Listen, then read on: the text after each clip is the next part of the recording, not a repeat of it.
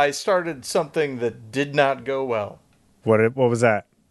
I was just doing my basic. I'm calling back, but I got distracted in the middle of it, and then I kind of lost my train of thought, and you can sort of hear it happen. Well, I'm looking forward to Yeah, hearing yeah. you lose your mind. Hooray! But not in a fun way, in just a boring, doddering, trailing off sort of way. Exactly. Hey, welcome to my everyday life. How's it going? Hey, it's going well. Now I should mention I'm at 2 bars right now for Yeah, the battery. we're kind of playing by the seat of our pants here.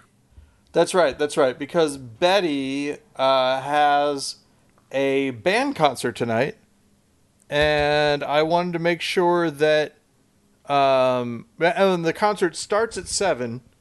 Normally, when we're on our regular schedule, 7 my time. Yeah. When we're on our regular schedule, we're done right at 7, and that's not going to work. She has to actually be there at 6:15. So we'll see how late we're going to go. Probably right up to the last minute. We'll see. Well, We'll see though. Yeah, it's all up to you. You just let me know when it's time to go. Definitely. So Ben, hey, how's it going? Good. There's a Spin the Bottle is tonight. Hey, Spin the Bottle that's is at pretty cool. 8 p.m. as we've mentioned before. And are you at the theater? I am at the theater. Are you Currently. performing inside Spin the Bottle? Not performing. I'm hosting it. What? Yeah. Ben. Now, it should be said, we have hosted once before, or did we host twice? You and I hosted twice, I think. Have you hosted before by yourself? Oh, yeah. Oh, man. It's a regular thing now. I do every other month. That is crazy. And what do you do? Do you just introduce the people? Do you do a little... I do nothing. little thing? I do nothing special. You just get up and go, hey, welcome to Annex Welcome Theater. to Annex Theater. Welcome to Spin the Bottle. Here's your next performer.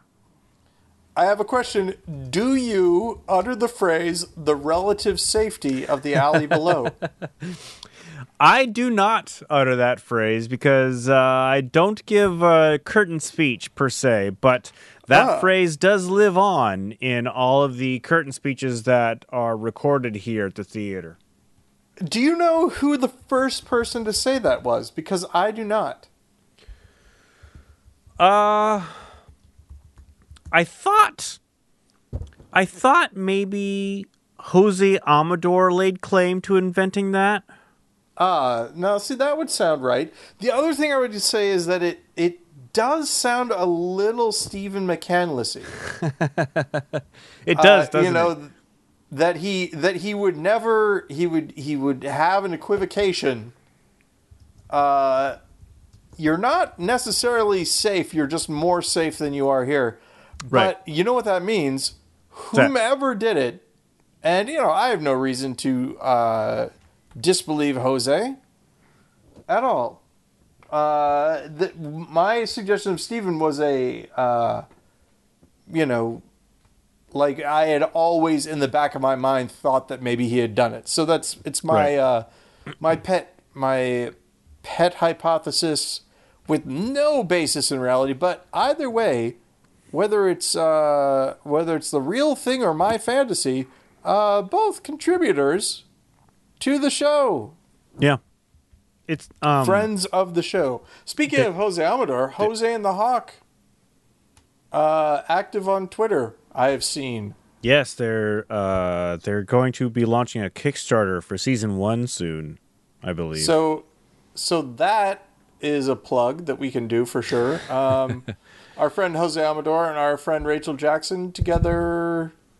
Are they the masterminds behind it? Is there anybody else as well? I know that there are other people behind the scenes. There are other people involved, but it's technically Jose and the Hawk is a spin-off of the Panel Jumper.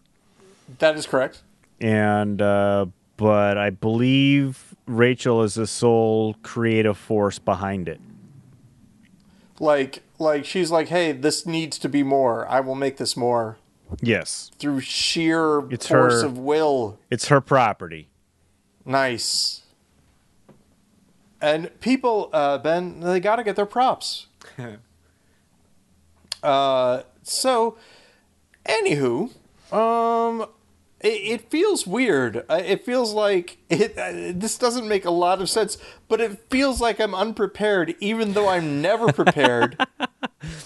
I know. We're like an hour early normally. Yeah. We were going to be like, oh, let's just do this on Monday. You know, it'll be late by a day. Do we spend that hour thinking of something? I don't think we do. I don't know why this would be any different. I don't think it's something that you spend your time thinking of, but I think in that time beforehand, you can sort of like psych yourself up to like, oh, okay, well, I'm going to be doing this soon, even if you don't consciously think of things, you are mentally preparing yourself to do that. Whereas today it was like, you know, via let's you go. and I via text, oh, let's just do this now.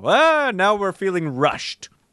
It's pretty great. Anybody who thinks that we didn't do anything, it's pure mental state. Really, nothing else. That's crazy. Yeah. Oh, speaking of pure mental state, I'm almost done with The Expanse. The Expanse The TV is show. Oh, a TV show. Okay. The Expanse is a TV show on Amazon Prime, and I believe that I hadn't started watching it. I think I've burnt through it within a week. Oh. I could be wrong, but I think I started last weekend and just powered through. It's really great. I like to it a lot. hoover up the TV shows. I do. Hey, speaking of being active on Twitter, I noticed that Mr. OGSGNP is active on Twitter again. Yeah. Okay, so to explain that, my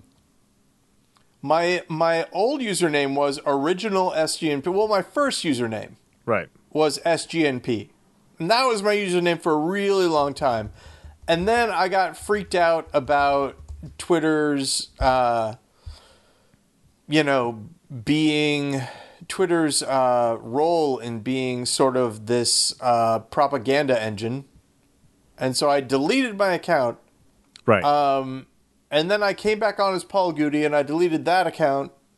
And then I came back on as original SGNP, and I realized that someone could do that thing where they take the capital I and put it in place of the L. So I changed it to OGSGNP so that you couldn't do that to my account. Because I didn't want... I had this fear of being impersonated. And what is there any foundation to that fear? It seems kind of paranoid, even for you. Oh, fear of being impersonated? Yeah. Okay. This is paranoid. It's extremely paranoid. But you know that thing where sometimes you might see this, you might not. There's a thing on Twitter that people do sometimes where they let autocorrect, or not autocorrect, but you know when you're on your phone and the predictive text. You know, it's going to say, hey, I think you might want to type this next. And then if you do, then it's faster than typing it out on your keyboard. Right. A feature I never use, by the way. There's that. And then there's Gmail now has predictive responses where you're like, sounds good. A feature I never use either, by the way. In both of those cases, I feel like there is a chance that at some point in time, bots might start impersonating people. And they already impersonate people, right? Yeah. It's funny. We use the term bot to mean two different things these days on Twitter. One is an actual robot that texts that posts stuff. Now I'm just picturing Klaatu Barada Nikto on his, I'm picturing Gort on a cell phone. Oh, yeah. That's good. That's a picture. I think it would work. So there's that, right? Right. But I'm talking about actual, it's bits of code and it posts stuff. And then we also say bots now for human beings who post in bad faith and spam people. There You know are what a I lot mean? of those. And I think the terminology came about by less savvy users of the platform mistaking human beings who are engaging in this behavior as bots rather than realizing that they're actually human beings who are just being disingenuous. Yeah. But I think it's stuck now, and really, this goes back to the thing. If they're really indistinguishable from, a mechanical device, should we label them bots anyway? Whether they're meat bots or, code bots. It's worth an idea. But the problem is that then there are real people who just have ideas that are different than you and who are annoying that get caught in the crossfire. And that's kind of weird. All right, and so all of that leads you to think that in an effort to protect yourself, you need to stay away from ambiguous characters in your username? That is correct. Yep. All right. To ensure that... Now, of course, the problem is that, there are other... Like, I think I've mentioned this before, but I'm not sure. I believe that there's a guy in Ireland who keeps on trying to use my email address as his email address. I don't think that this person is trying to impersonate me. I think that they have a username that is similar to my username. Right. In Gmail, then they just get it wrong somehow. That occasionally. That happens to me all the time. I find that I am often signed up for things because I somebody has registered my email address, but with a period in there. Yes. And this was, I think, before Google started this whole thing where you can actually put a period in your email address and still keep your email address as like a way to do something with your email. I forget what it is. But now there's somebody with my email address, but it's not my email address, and I get signed up for a bunch of things in Hong Kong these days. Yeah, like for me, it's petitions for mostly for football or soccer stadium stuff. So this is a person, and also this one Ireland sports memorabilia thing or something to that effect.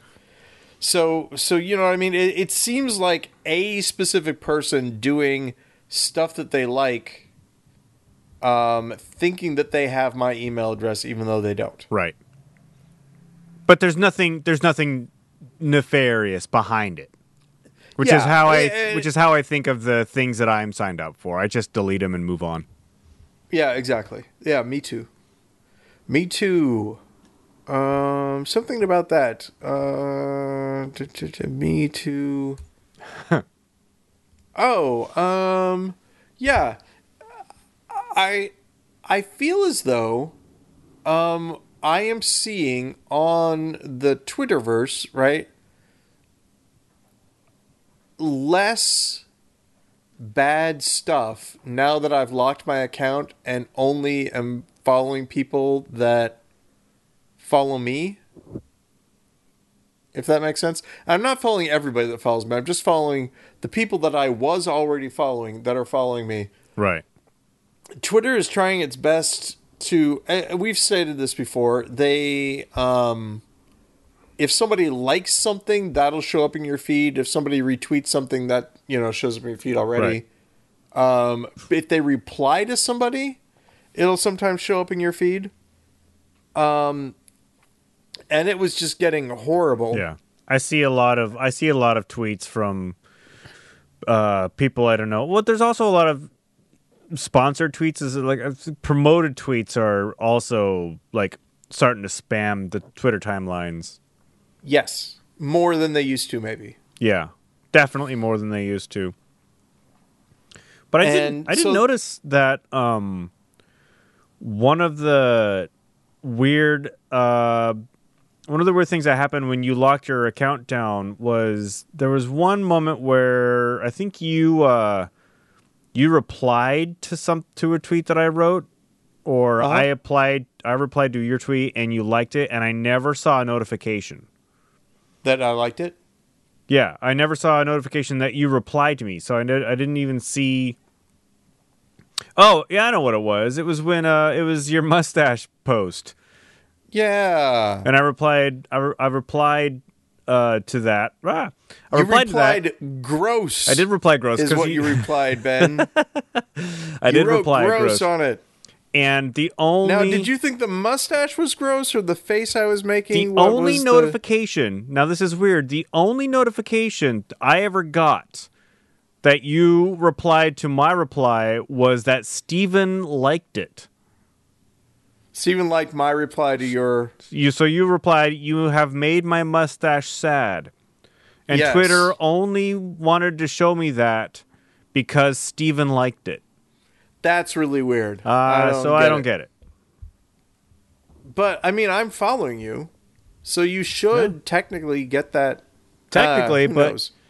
You know, I don't know if Twitter is designed for people like you. Anyway, I still have my mustache, is what I'm saying. How do your coworkers feel about your mustache? Oh, they're fine with it. I think everybody's fine with it. They don't rib you? No, not really. I had a conversation with Jennifer and Betty about it. Betty said that I actually look like a dad now. Well, I actually look like I'm 46. You got a dad stash. And I was like, you know what? I'm all right with that. I'm going to go ahead and just work it for a while and see what happens. And so, and they were fine. Jennifer said that if I did that, I needed to shave more than I had been. Right. So I'm going to do that as well. And so far, I got... The problem was that normally I get shaving bumps when I shave. Yeah. But it's not happening as much right now. And so I'm going to write it down and see what happens. But here's the thing. Nobody else in my peer group has a mustache. And it makes me happy every time I see it. No one I got a mustache. In your peer group, like over there? Yeah, that's right. And also, just in general, I don't know a lot of people who have just a mustache anymore. Cowboys. Yeah, cowboys. Don't know a lot of cowboys, though. You as your character, in the front page. Yeah. I grew that specifically for that play, and I had to put mascara in it to make it visible. Oh, yeah, that's too bad. I remember it being much more lustrous than it actually was, I guess. Well, the character description in the play was a man with a tiny mustache. Oh. And I was not going to wear a Hitler mustache, but my mustache was not very big. Gotcha. So you were trying to do right by the stage directions. I was. It was. I wanted to stay faithful because I believe our director wanted me to stay faithful to the character description.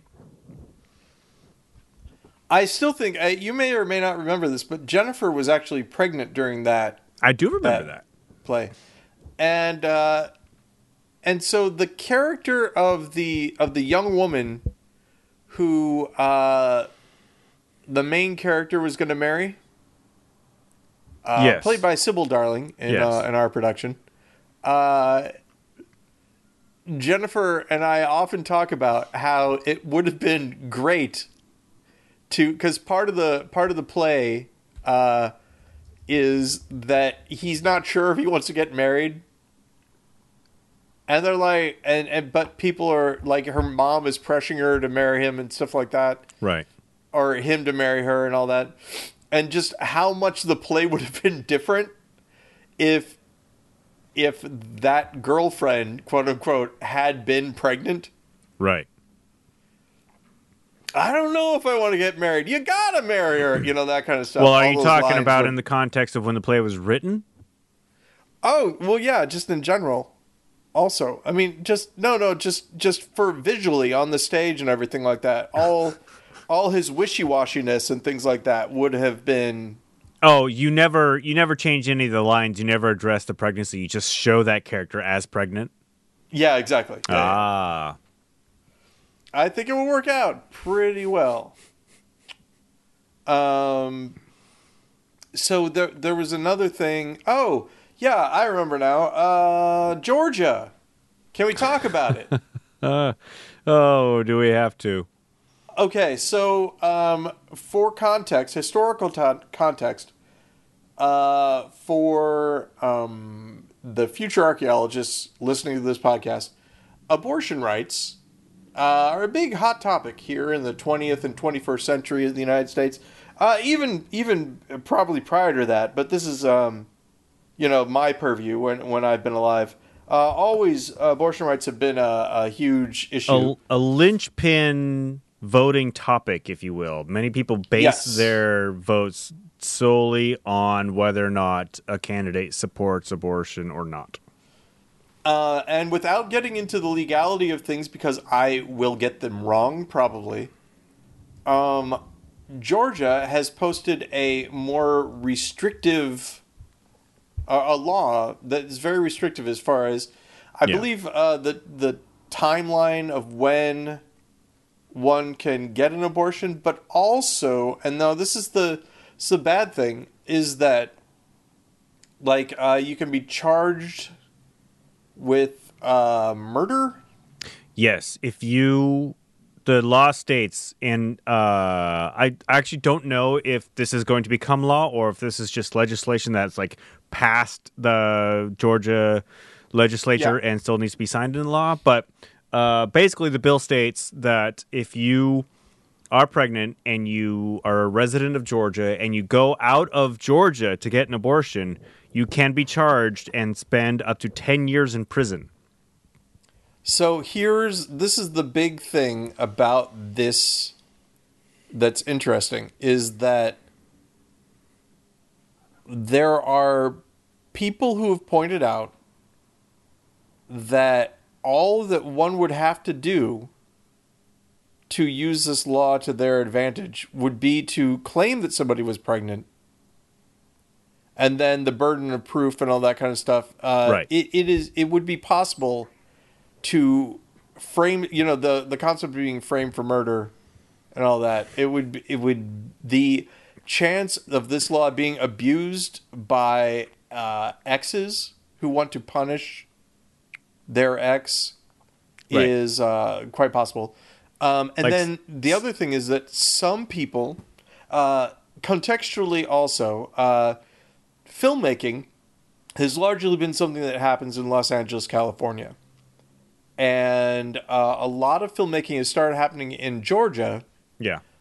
because of incentives and things like stuff that people have wanted to have Seattle do for a while, but Seattle doesn't. Well, Washington State doesn't. Washington State doesn't. Sorry, yeah, that's a good point. Sorry, there's more to Washington State than Seattle, everybody. A problem that people in Eastern Washington feel all the time. Yep. Sorry, But Eastern Washington. they enjoy our tax dollars over there, so, whatever. So, so that's the thing is that many people in the film industry are saying, we need to pull out of Georgia. We can't, Yeah. do any more of our filming there with one of these laws. And people who live in Georgia are like, so not only do we have to now deal with this horrible law, but also, this industry, which is employing a lot of people now, isn't going to be here anymore. Why don't you, instead of, pulling out of our state, support these programs and things like that? And the one person who I've read, I'm not going to just in case this becomes a thing, I'm not going to necessarily state who they are, but they pointed out something which is, I think, important, which is that they employ women on their crew, and they do not want to bring women to a state with a law like that. I don't know if, well, like when you say bring women, are you talking about like having somebody relocate from Los Angeles to Georgia and who might be subsequently affected by this law? Because that happens. Will they be affected by the law? They won't necessarily, the thing if you leave and all that kind of stuff, but just bringing someone into that environment. Yeah, I don't. Even if they aren't. I don't know. I'm sure that there are. There's something to be said for somebody who is contracting and happens to be in Georgia when they get pregnant, and and then they go home and they get an abortion. I don't think they're going to be subject to the Georgia law. Right. But the thing that it made me think about when I was reading this thing was, you were probably alive during this time where if somebody went to Germany and they were also going to go to East Germany, there was this real fear of going into East Germany was technically fine. You could do it, but it was also dangerous. Because they wouldn't let you back into West Germany? Right. Like they wouldn't let you back into West Germany. If we got into a war with Russia, something would, all those sorts of things. Yeah. And that's the weird thing is that the way people are talking about it, and the way that, I actually kind of think about it is sort of like that. Like there's this new kind of oppressive feeling about that sort of thing. We have relatives that are in Georgia. Right. I was born in Georgia. And what's that? I was born there. What? Yeah. We must have talked about this before. I'm sure we have. I'm sorry that I forgot. But yeah, so obviously, Ben, this won't affect you as much. But like, my daughter, a teen now, goes to Georgia on vacation and things like that. Yeah. Not a resident of there, but still, it's a little, yeah, concerning. No, I don't think there's anything to worry about if in a couple years, I mean, in many, many years, if Betty happens to be in Georgia, gets pregnant, and then comes home to Illinois and gets an abortion, Georgia's not going to lock her up. You have other things to worry about in that scenario other than her being thrown in the Georgia Slammer. Of course, yeah. And the thing then, that the thing that I mean, aside from it just being a draconian law where they say 6 weeks. You can't get an abortion after 6 weeks, where it's totally normal for a woman to miss her period for 2 weeks and not be pregnant. Thing, so the woman's not going to know she's pregnant before the deadline. But the thing that I was thinking about when I heard about this law is that it doesn't, and I don't know, maybe it does. I haven't read the law, of course, but none of the text that I've read about this says that there are any exceptions for cases of rape. Now let's say you are raped and you get pregnant, you don't want to keep the baby, but abortion is illegal in your state. So you go to Alabama, which is, I don't know, it's probably not even any easier. So you go to Florida and you get an abortion, you come home. Okay, you've named 2 states that also are under fire for their new. All right, so you go wherever. You fly to Hawaii and you get an abortion. You come home and Georgia puts you away. They throw the book at you. They put you away for 10 years. It is possible that you're going to go to jail for a longer amount of time than your rapist. That is true. Yes. From what I understand. Now, this is, all about stuff that I've read that other people have written. I've not, I'm not a lawyer. I only have looked at what people have written about this. Yeah. This is all, speculation and anecdotal, but that is what it sounds like. a point that somebody else made was that there's a portion of the law that states that if a child begins growing somewhere other than the uterus, and from what I understand, Oh, right. So if a it's child could imply in like an intestinal wall, something like that. if it's medically it endangers the mother, if the pregnancy is medically dangerous to the mother, That it needs to be replanted oh into dear the God, uterus. I And hadn't somebody heard that. pointed out a procedure that at this point in time does not exist. So Yeah, that'll be interesting. because an embryo as is well. not a tree. Yeah. Yet. That's And that's messed up.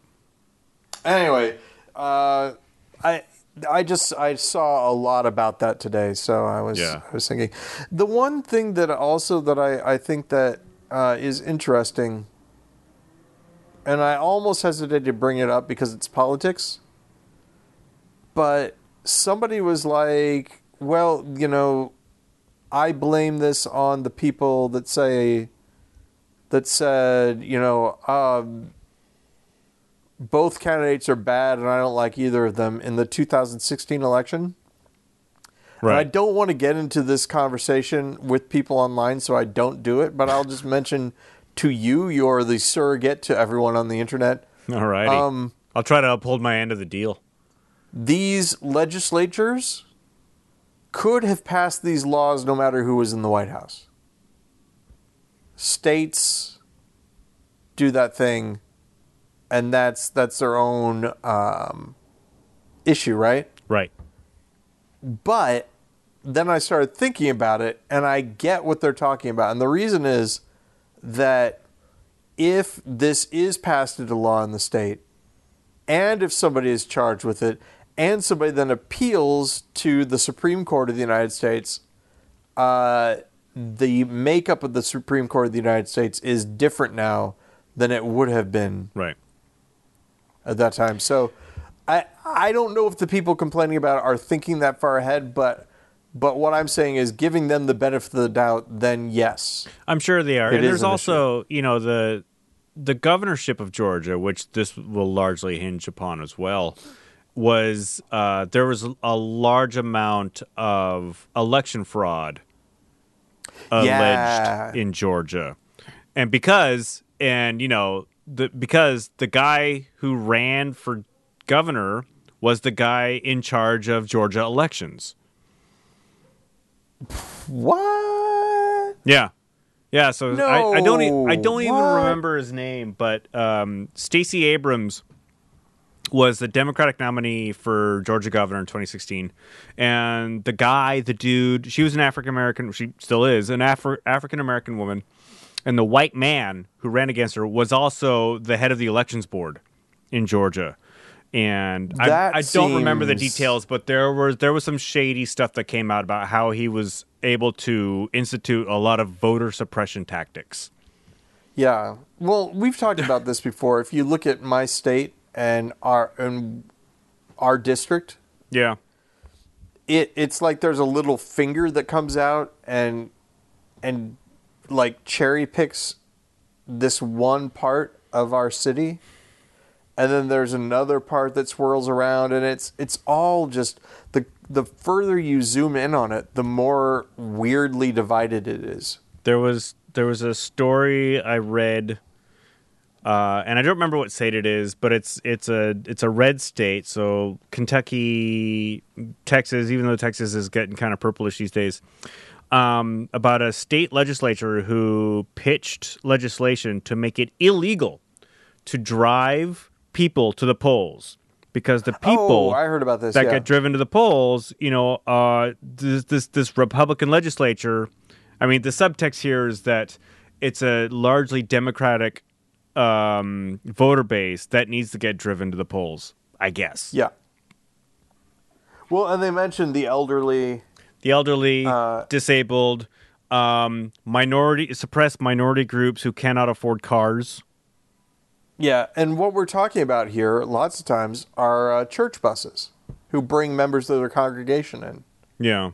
to vote, stuff like that. So yeah, Yeah, voter suppression is a big deal, and this is where we get back to the idea of, the people in Georgia suffering from decisions that, they voted against, people that they voted against, who disenfranchised them, what have you. It's not great, not a great situation for them at all. One thing that I read also that was kind of funny, Uber and Lyft Yeah.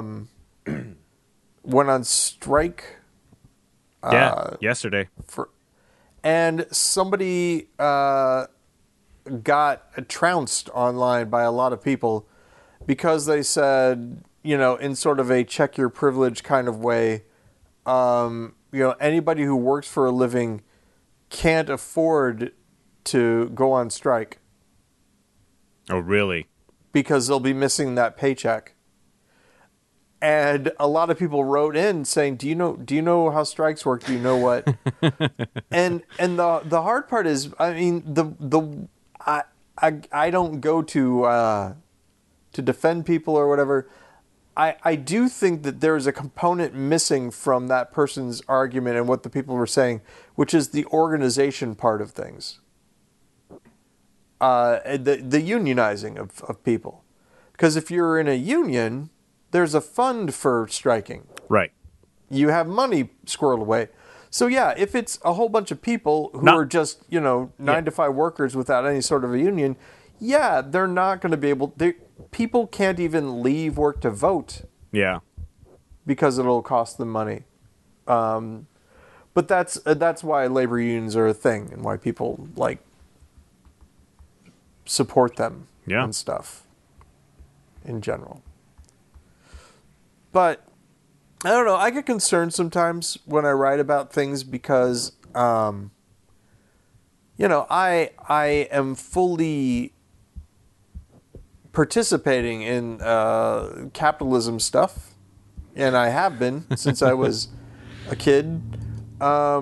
And one of the things that people don't like is when you talk about non-capitalism stuff, as though you're going to stop. Well, why don't you not do this then? Or why? Well, because I can talk about a alternative without actually opting out of the one that I'm in right now. It just makes... wouldn't it be cool if we all lived in an amusement park? I can say that, but it doesn't mean why don't you go live in the woods where the amusement park would be built, that kind of thing. But the point, the reason I was mentioning that was this. I went on a little bit of a rant, and you maybe saw it. The concept of the post-scarcity society. Example being Star Trek, but other places as well, where everybody has all the food they want. Everybody, can... Nobody wants for nothing. Nobody wants for nothing. Yeah, exactly. And how, when moving from the society that we're in right now to that, a lot of people are going to be uncomfortable with it. And the reason they're going to be uncomfortable with it is because at this point, we are still in a scarcity-based reward society where the idea is, if you work hard, you're going to be able to afford good stuff. You're going to have a nice house. You're going to have a nice car. You're going to have nice food. And if someone who doesn't do anything also has the exact same nice house, the exact same nice car, the exact same nice food, and you don't have any other reward mechanism in your brain... Why am I working so hard?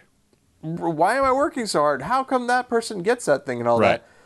And it's even worse than that, though. It's not just that they can't have the good things that we have. It's that they can't have any happiness whatsoever. That's the current argument for conservatives these days who oppose socialism. Right. Well, the idea is that if you, for example, if you give someone something for nothing, they won't be motivated to do anything. Right. Unemployment insurance it's a big one. Oh, if they get money for not working, they're never going to get a job, so you got to take their unemployment insurance, which is crazy because the people themselves have paid into it. That's the thing that's like nuts. Unemployment insurance is a capitalist thing. Right. You pay into it and you get what you've paid into, basically. Just like panhandling is capitalism. People don't like it, but that's exactly what it is. Panhandling, con games also, confidence scams, all that capitalist stuff. It doesn't work. You can still steal from a library, for example. There's still, so I take that back. Confidence, yay for confidence scams. They cross all economic boundaries. Hooray. But how inclusive? But panhandling, asking me for the thing that I have, when I'm like, no, I got this thing. If you can get the same thing that I have, right, and you ask me for it anyway, there is absolutely no guilt in saying, this is my thing that I just got. No, I'm not giving it to you. Whereas, if it's an inequality kind of thing, and I say, please give me some money, I don't have any, and you have $100,000, you might feel more guilt to give to other people. You might. That's how panhandling works. Because I am selling my service as a guy who's going to make you feel better about yourself if you give me money. Basically. That's how it kind of works out. That's a crazy way of looking at it.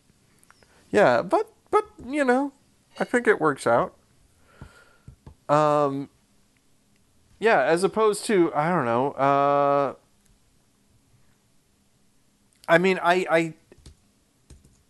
I would say that as far as, the post-scarcity society works, whenever you bring up socialism, all that kind of stuff, people think of bread lines and all that kind of thing. Oh, this thing doesn't work. It's, it's bad. Look at how long somebody has to wait in line. And sometimes there's not even any bread when you get to the end of it and all that. That's not what we're talking about when we think of post-scarcity stuff. What we're talking about is our technology is getting so good that you don't have to do that job anymore. Nobody has to do that job. Yeah. And people say, but then people are out of jobs. And the thing is that people being out of jobs is only bad if when the person is out of jobs, they can't get food or shelter or whatever. If everybody had everything they needed, them being out of a job just means that they have to find something else to do. Right. And that's what people don't but then they'll turn to a life of crime, Paul. Haven't you heard the talking points? People who don't have regular jobs are criminals. Well, I could see how, think about the actors that you know, Ben. What a shady bunch of people. Always pretending to be somebody else. How dare they? What are they hiding? Yeah. Hiding their true selves. So, but yeah, that would be a great example. In a post-scarcity society, you could spend the rest of your days just putting on plays for people. Why not? Well, are you making people pay to come see these plays? No, of course not. Post-scarcity society. People people show up and they see the plays. Yeah, you could also, your deal could be watching plays and nothing else. Everybody has hobbies, basically. That would be the situation. Not a problem, I think, really. Unless, obviously, no, I can't think of a downside, really. I guess people get bored, ennui, that sort of thing. I mean, I do prefer working I think there's. I mean, personally. one of the benefits I see from this post-scarcity world, where people don't have to work. We're talking about some sort of Star Trek utopia where Yeah, people don't have to like work, food just magically appears, and they have and everybody's exactly they have all this free time. You won't get as much like creative output as I think you would normally if people were being paid to do that, and in the like capital society we think of. But you will have people who pursue their passions with unencumbered of having a day job, and so I think you will see a more innovation in that world. Yeah, I think that there would be a lot more of a niche market for entertainment and stuff like that. If anybody could make anything, Yeah. right? Yeah. There will be people who are making something exactly like the stuff that you want to see. But how would you find it? That would be somebody's going to invent something, a tool that will enable you to find it. That's the best part. Yeah, exactly. And again, all that someone has to do to wreck everything is say, well, you can only use this tool if you give me all of your food stamps or whatever. There's however we designate that you are the one that gets the food.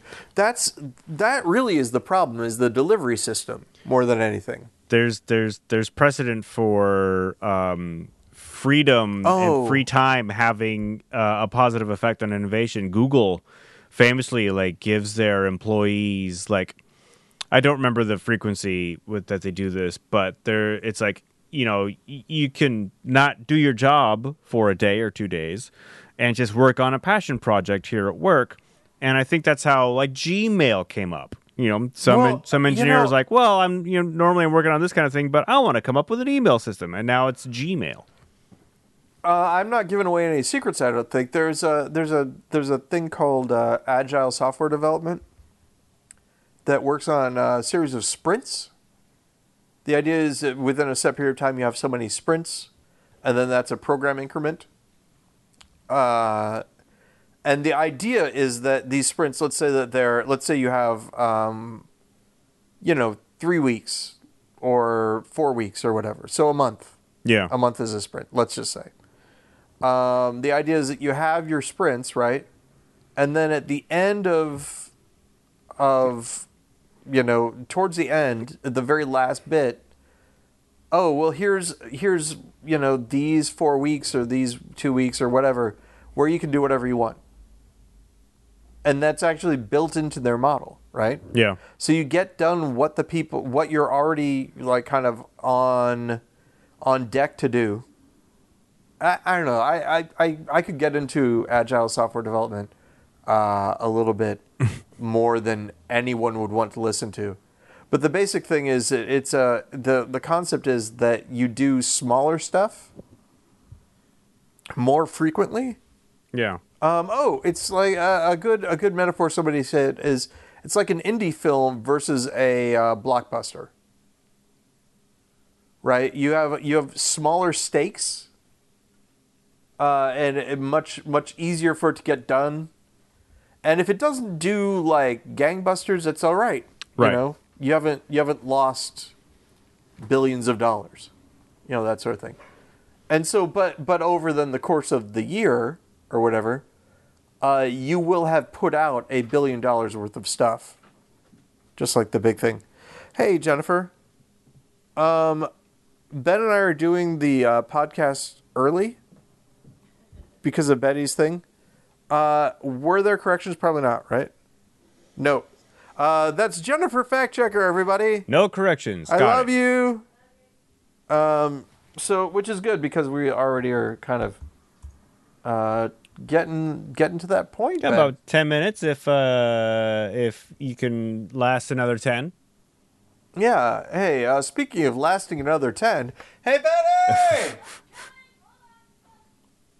All right, so Okay. Hello, peasants. Oh my gosh. Hello, Betty. Betty's wearing a shirt that says "Lucky Me" on it. All right. So Betty, let's talk about this now. My What? mustache. Is it gross? Nah. Aha, see? Take that, Ben. Can you describe to me, you said it makes me look older. Yeah, and I don't know why. It's just because I just get to see more of your chin. Oh yeah, because I have a little bit of a double chin that you don't see when I have the beard. But, you know, this is the thing, is I am technically 20 pounds overweight, according to certain surveys. So this might go away a little bit as I continue to try to get to the same weight that I need to be in order to get that super cool hammock. Are you looking to buy a hammock that has a weight restriction? Well, it's not really a hammock. It's a sort of a swingy chair. Yeah, weight restriction is 160 pounds. Really? That seems kind of light.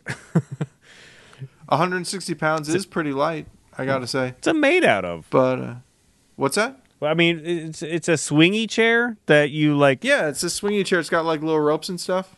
Betty's seen it. You mount it to your deck somehow, or is it freestanding? I think you mount it to the ceiling. Oh no, are you bored already? Oh yeah, she's shaking her head. Yes. Jeez. Shaking your head, yes. Or nodding your head. Yes. Is that what you? Yeah. Okay. Great. So Betty has a concert tonight. Yep. Yeah. Betty, what instruments are you going to be playing tonight?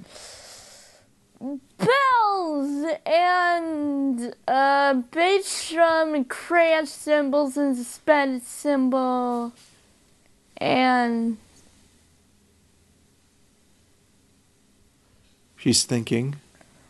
let's see, bells. Are you thinking of the individual songs and what you cymbal, play on those songs?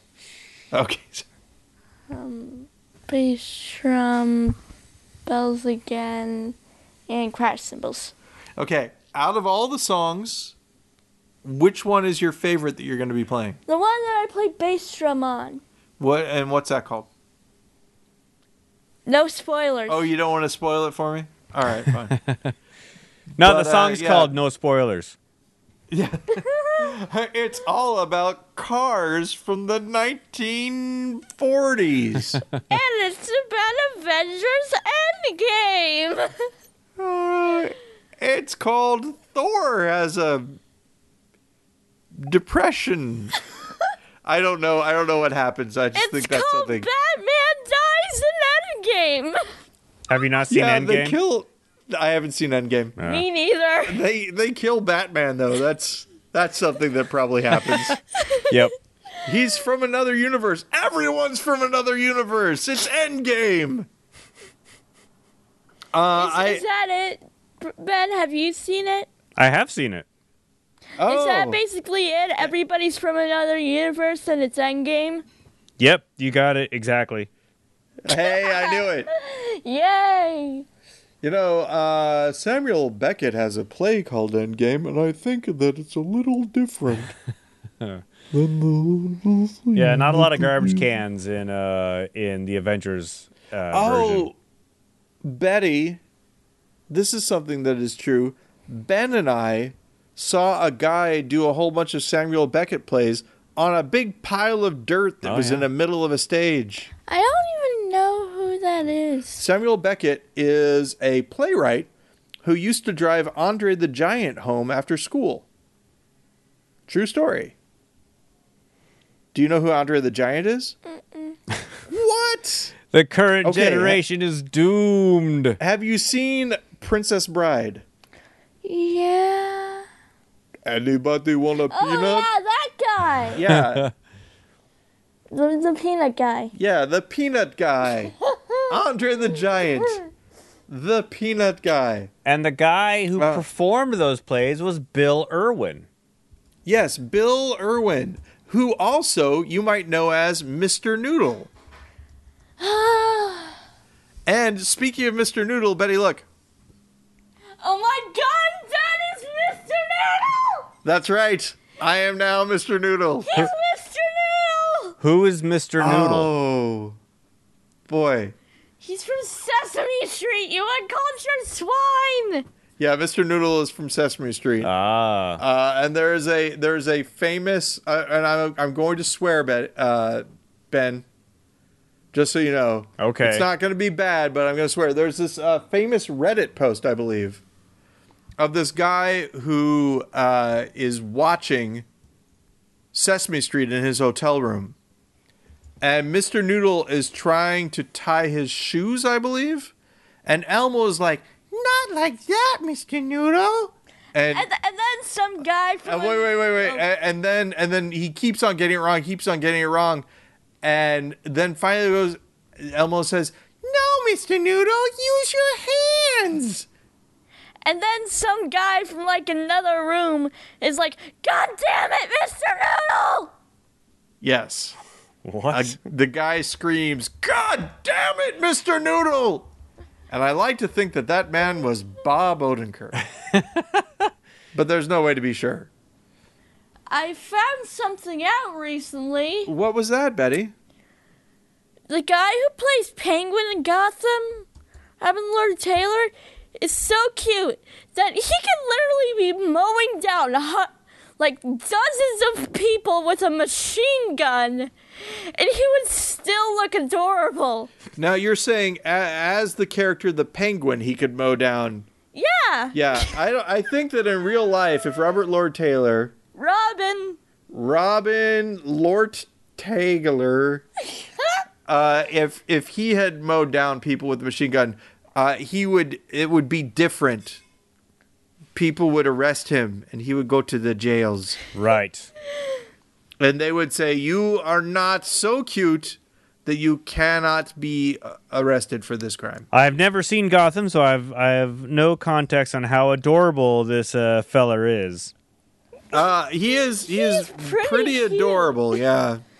I have to agree with my daughter on that. I don't know, Penguin's not supposed to be adorable. Oh, but see, okay, now this is the thing. Is. Yeah. The big important thing is that this and Penguin in Gotham is young Penguin, just starting out. But even 10 years later, he still looks remotely cute. But the big thing is that this guy's take on the Penguin character is different than anyone else's take on it, and it becomes iconic throughout the series, and in my opinion. And super adorable. Yes, there is also the adorable factor that my daughter has alluded to. Betty George Goody Pratt. In conclusion, Penguin is super adorable, and my dad is Mr. Noodle. Good night, everybody. Nigmobble Putt forever. All right, and there we have Yelling for Betty. All right, Nigmobble Putt forever. Over. Oh, and you know what we didn't do, Ben? What's that? We didn't cover one of our previous performances. Once again, showing that this will be a segment that will be able to last forever. We will never run out of things. Indeed. And we'll just have to explore those things next week. Next week on the show. Oh, boy, this is a problem. So I've got, so my recording, right, is about 30 seconds away from an hour. Yeah. But my phone call to you, which shows probably when we started, has, probably, right now, oh gosh, it's not going to work. I was trying to do a thing, but I can't. You're trying to do time math on the air? Now it's got 30 seconds before it's a minute. And if you cross-reference both of those, you'll see that they're 20 minutes. So I've reached a minute on the recorder now. See, it's called vamping, Ben. It's called... Anyone can do it. I'm not special. But, yes. And with that... We're now... Yeah, with that, Ben, I ask you to keep it wrong for you and your family. And so do you. Keep it wrong. Oh, thank you, Ben. And I will talk to you more later. All right. Take care. Yeah. Bye. Bye.